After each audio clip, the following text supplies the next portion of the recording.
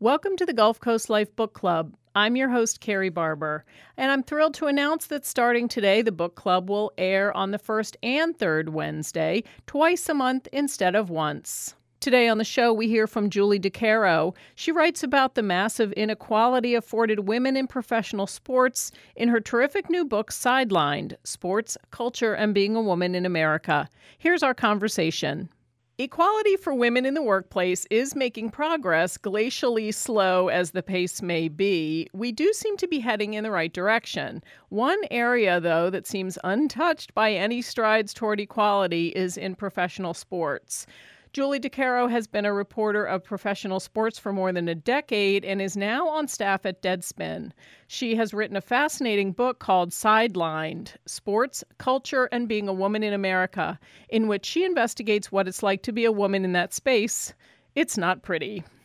Julie DiCaro, welcome to the Gulf Coast Life Book Club. Hi, thanks for having me. You write that sports media looks like what America would look like without the Equal Pay Act or Title VII, which covers employment discrimination. Can you say more about that, and how do you think we got there? That's a great question. As people turn on ESPN and they see a lot of women in front of the camera on ESPN. So they think that sports media at large is sort of reflective of what you see on ESPN, and that's really not the case. It is incredibly undiverse, if that's a word. A lot of times, especially for women, you walk into any given newsroom, any given radio station, and you're the only woman there. And it is a place where, you can look at lineups for radio stations across the country and see nothing but men from morning until night. And, with women making up almost 50% of the fan base in sports like the NFL, Major League Baseball, the NBA, it's really sort of jarring that no one has ever demanded that a newsroom or a radio station reflect the fan base in any kind of meaningful way. It's mostly still white men. And I think it's one of the few areas in 2021 where there's still really no push for diversity or no call to sort of include other kinds of voices. Yeah, there's like the rare former player of color. Right. And that's it. Right. Yeah. Also, I think there's a lot of misunderstanding about how sports reporters do their jobs. For instance, tell me why it's important for women to have access to the players' locker rooms after a game. First of all, we always get told, oh, you want to go in the locker room because you want to see naked guys. That's been the trope since women first started being able to go into the locker rooms in the early and mid 70s. The thing about going in the locker rooms is that nobody really wants to be in there. That's just where leagues have decided that is where you're going to be able to talk to the players right after the game. Now, COVID has sort of interfered with that, but up until, COVID, that is where you get the emotional sort of money quotes, money reactions from the guys right after the game. I think they're going to be the most honest. It's the most casual environment. It's very different from when a player is sitting up at a podium behind a microphone talking to all the press at once. You can approach someone at their locker and, get their feelings on something before it's sort of been sanitized and run through the team PR machine. The story about women wanting to be in the locker room, I hate being in the locker room. I think locker rooms are disgusting. I really have no desire to be back in there. But if you're trying to do your job, you need to be allowed to do your job in the same way that men are allowed to do their jobs. And for too long, women were not allowed to go into the locker room, women reporters, and so they were at a disadvantage when it came to writing their stories. Yeah, and there's a great story that Claire Smith tells about standing outside the locker room, and you had to wait back in the 70s and 80s even for them to bring someone out to you. And by that time, the guy's already told the story and told his opinion 50 times. And she has a story about standing there crying while Steve Garvey is like, I'll stay here as long as you need, but you have to stop crying. Because you're just standing there on the other side of a closed door knowing that all your colleagues are being able to do their job and you're not being able to do yours. Right. And then it's like, well, women just can't do as good work. Exactly right. You yourself have had to put up with a grisly amount of harassment, as many women in the media have. And I know you write in your book that you often get the response, just get offline, or, oh, just don't feed the trolls. Can you speak to that? Why is that a response really not helpful? Yeah, I mean, the first thing I always hear is, well, just don't be on Twitter then, or just don't be on social media, which especially Twitter is just not doable in this day and age if you're covering sport. That is where news breaks. I mean, organizations, teams break news themselves on Twitter. You see players interacting and sharing and sometimes beefing with each other on Twitter. I mean, that's really where everything sports related sort of happens. Twitter and to a lesser extent, Instagram. So if you're not going to be on Twitter, you're already steps behind everyone else in the industry in knowing what's happening. So there's that. And the other thing is that it's funny because I've reached out to HR departments for help with trolls and with online harassment, and their response has been, just be less controversial or don't engage with these guys. And I think that this is problematic for two reasons, because first, don't engage means, just sit there and let this stuff wash over you day after day. Death threats, rape threats, men saying you look like a pig, all these kinds of things without ever standing up for yourself or fighting back. And I think from a mental health standpoint, that's really terrible. And the other thing is that when you're working in media, you're supposed to be there to engage with people. And it's like wading through 50 feet of garbage to be able to do your job. Media outlets want their reporters and their media, their talent, for lack of a better word, to be out there, engaging with fans and developing a following and interacting with people. And trolls just make it impossible. It's not a way that anybody should ever have to go to work. Nobody has to really go to work through throngs of people screaming horrible things at them. But if you're a reporter and you're online, that's just supposed to be part of the job. And I think that is really damaging. And it seemed from your book like you get no help at all, no support at all from your employer, as you intimated. It's just you're kind of left to deal with it yourself, which is basically impossible.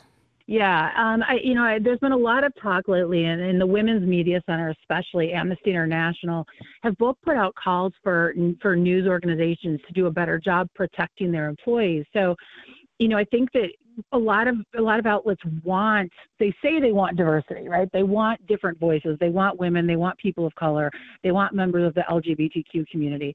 But the bottom line is that when you're engaged in the sports media landscape, there are a lot of people out there who really have a very vested interest in sports remaining white and male. And anyone else is seen as an interloper, an outsider, can make for some really nasty interactions with people. So the problem is when you bring these people into your newsrooms, you want them to cover stories that are controversial or stories that, is going to get a rise out of the fan base. But then you don't protect them once they're out there. Then it's sort of like, oh, well, sorry, that's your problem.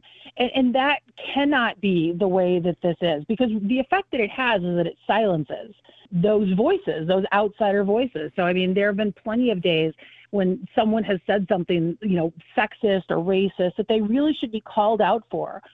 But you're sort of like, I do not have the emotional bandwidth to deal with this today.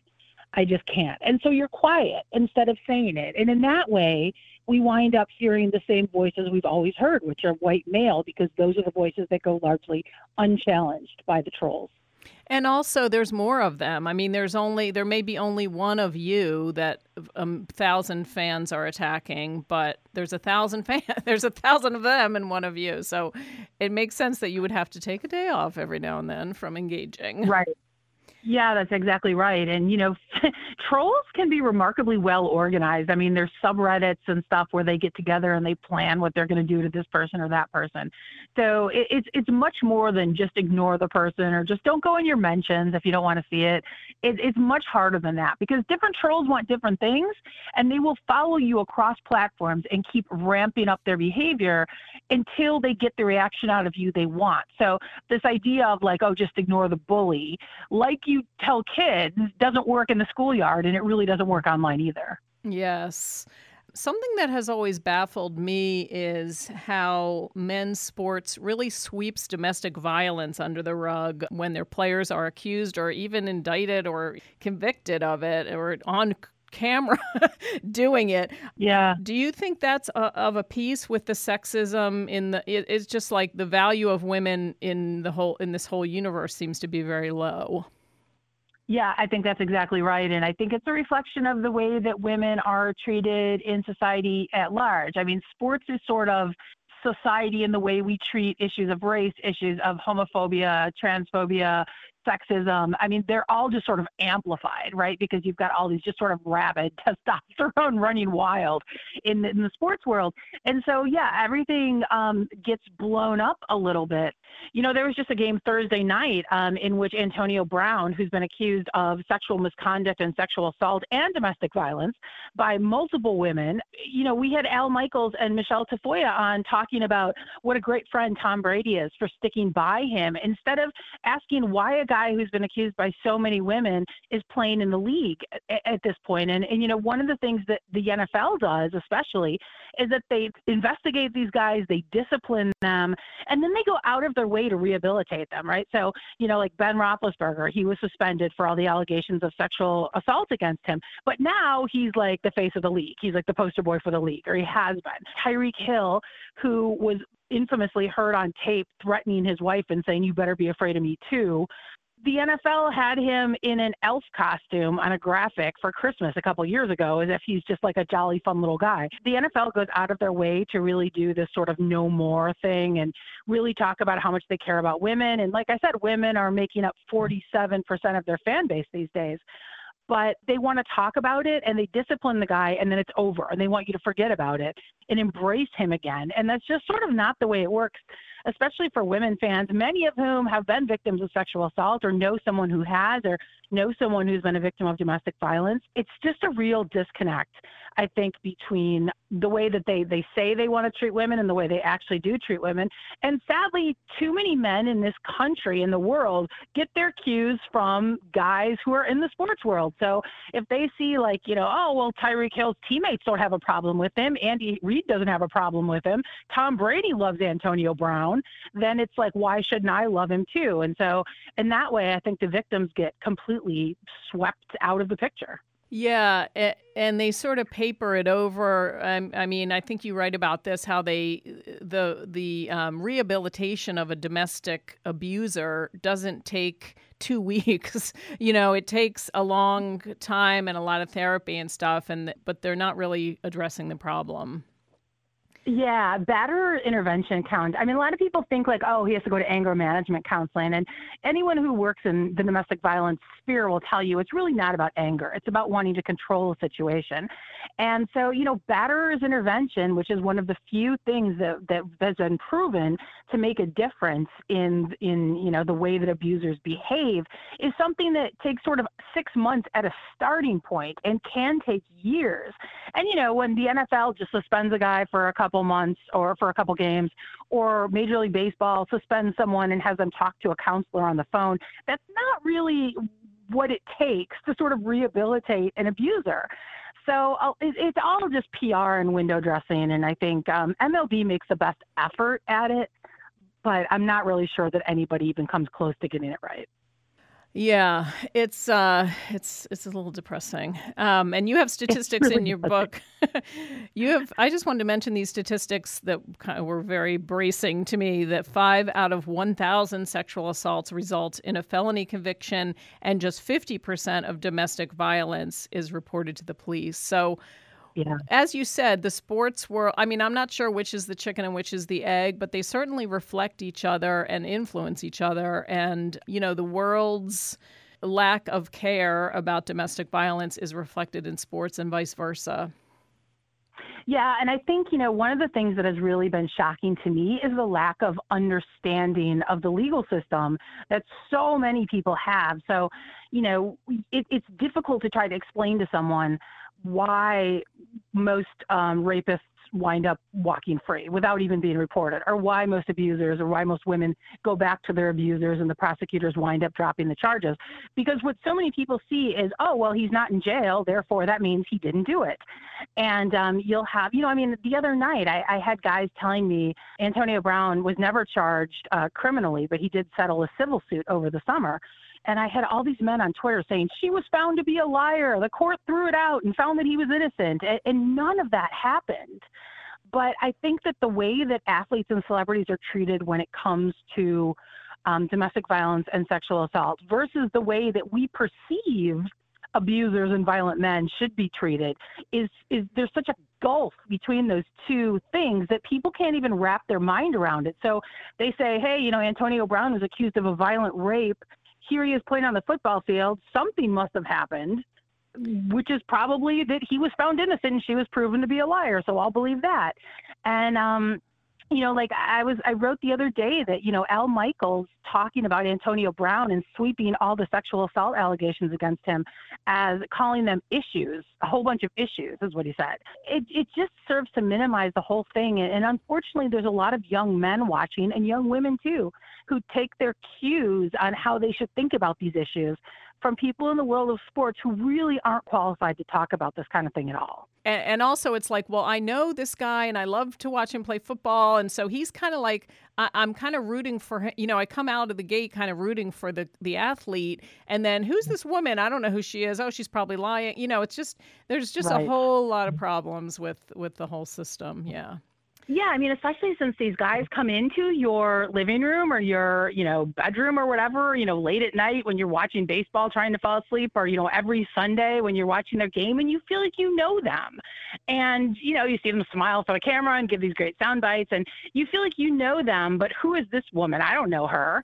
And, one of the issues is that we see these guys and the smile. We don't see the PR team behind them and the lawyers and the agents and their entire organization all standing against this one woman. And that's not even to mention all the fans that immediately jump on board with the guy and can make the woman's life miserable if her name gets out, which inevitably does. So no wonder so many of these cases wind up going away. Right. And no wonder people don't even bother pressing charges. How hopeful are you for women in sports media? Because sometimes I feel like we're going backwards in sports media. Do you feel hope for young women coming up?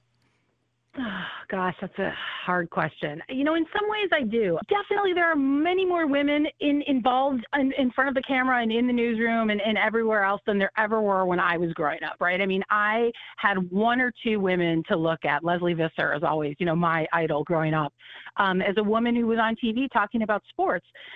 But, at the same time, I meet young girls all the time who I'll say, they'll say to me, oh, I wanted to be a reporter, but I don't think I can handle the abuse, so I'm going to go into PR.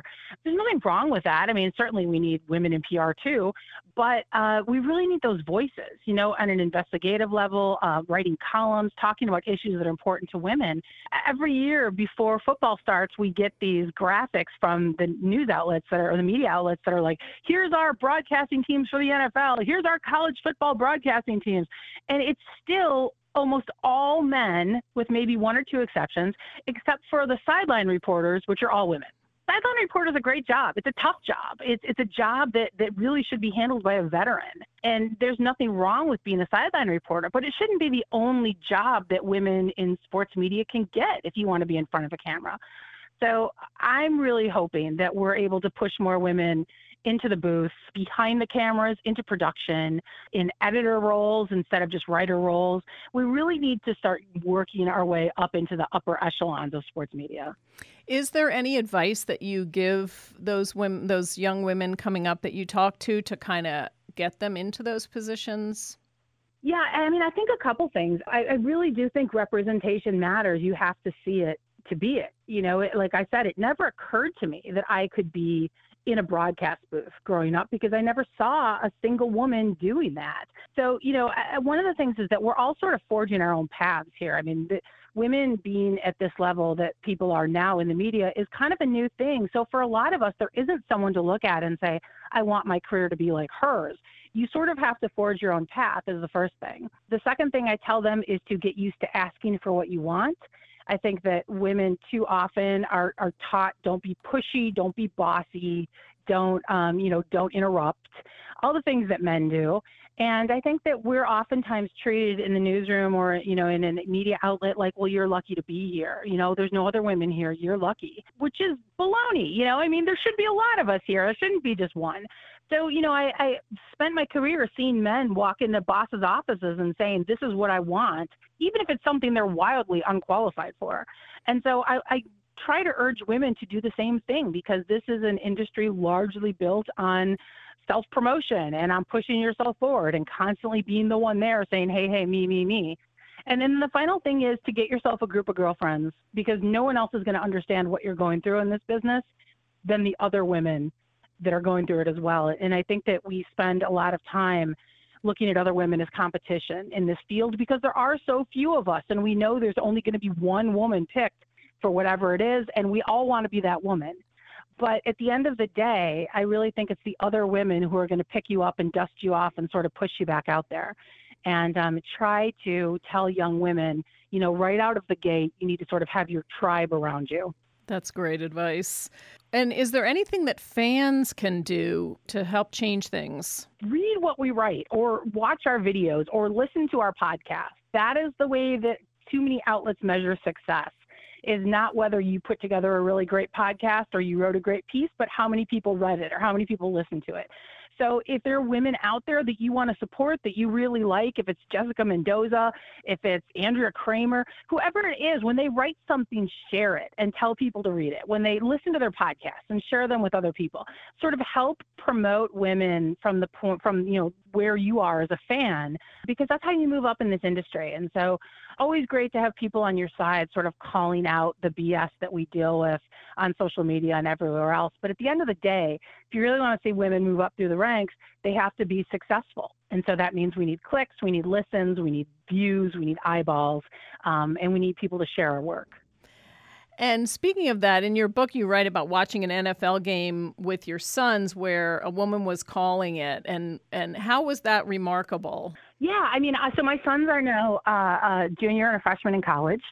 And it was when Andrea Kramer, I think it was Andrea Kramer and Hannah Storm on Amazon, or it was Beth Mowins calling a game. But either way, women calling an NFL game, not anything I ever heard during my entire childhood. It gives me hope because I had it on and they sort of came in the room and they never said, oh, there's a woman calling this game. They just sort of accepted it and, went about their business. And that's where we all need to be, I think, to the point where we don't even notice, where there's so many women in this business that it's just ubiquitous to have a woman calling a game instead of a International Women's Day one-time, PR stunt or whatever. So I'm hopeful that the next generation, which seems to be far advanced on gender issues, much more than my generation ever was, I'm hopeful that they're going to be the ones where everything sort of changes. Yes, I agree. I have a lot of hope for this generation. Now that the book is out and you're doing press, how has the attention/harassment been? Has there been a backlash, or how's that going for you? Yeah, there's definitely some people I wrote about in the book who really weren't happy about what I wrote, and I knew that was coming.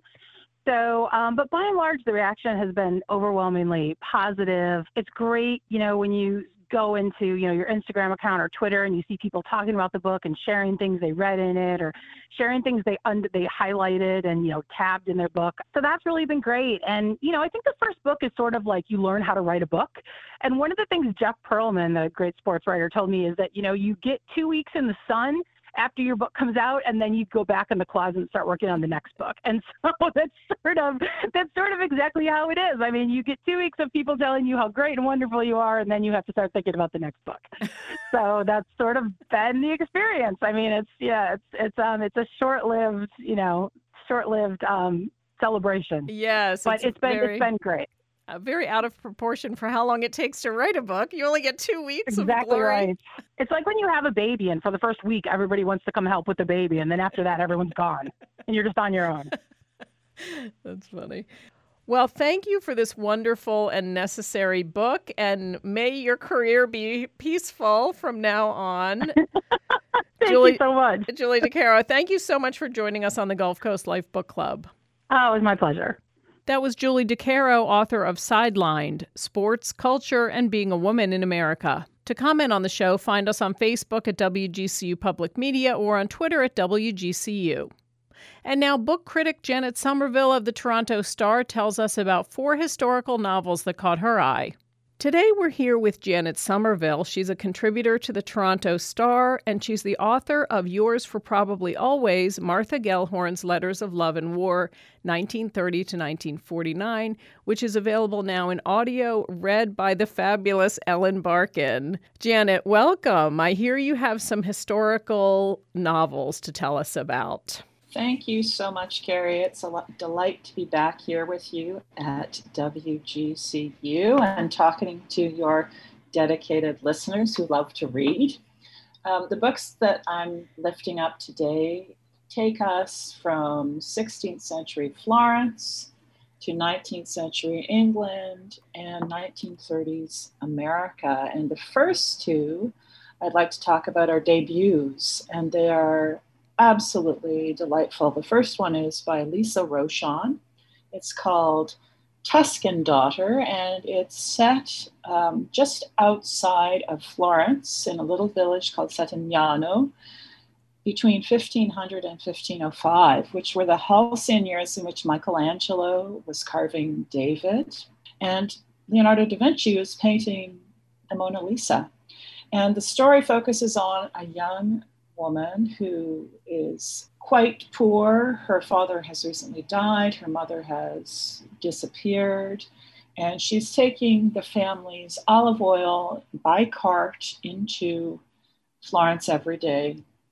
But she's also a talented artist. And because of her sex and because of her poverty, she's not able to be apprenticed to anyone.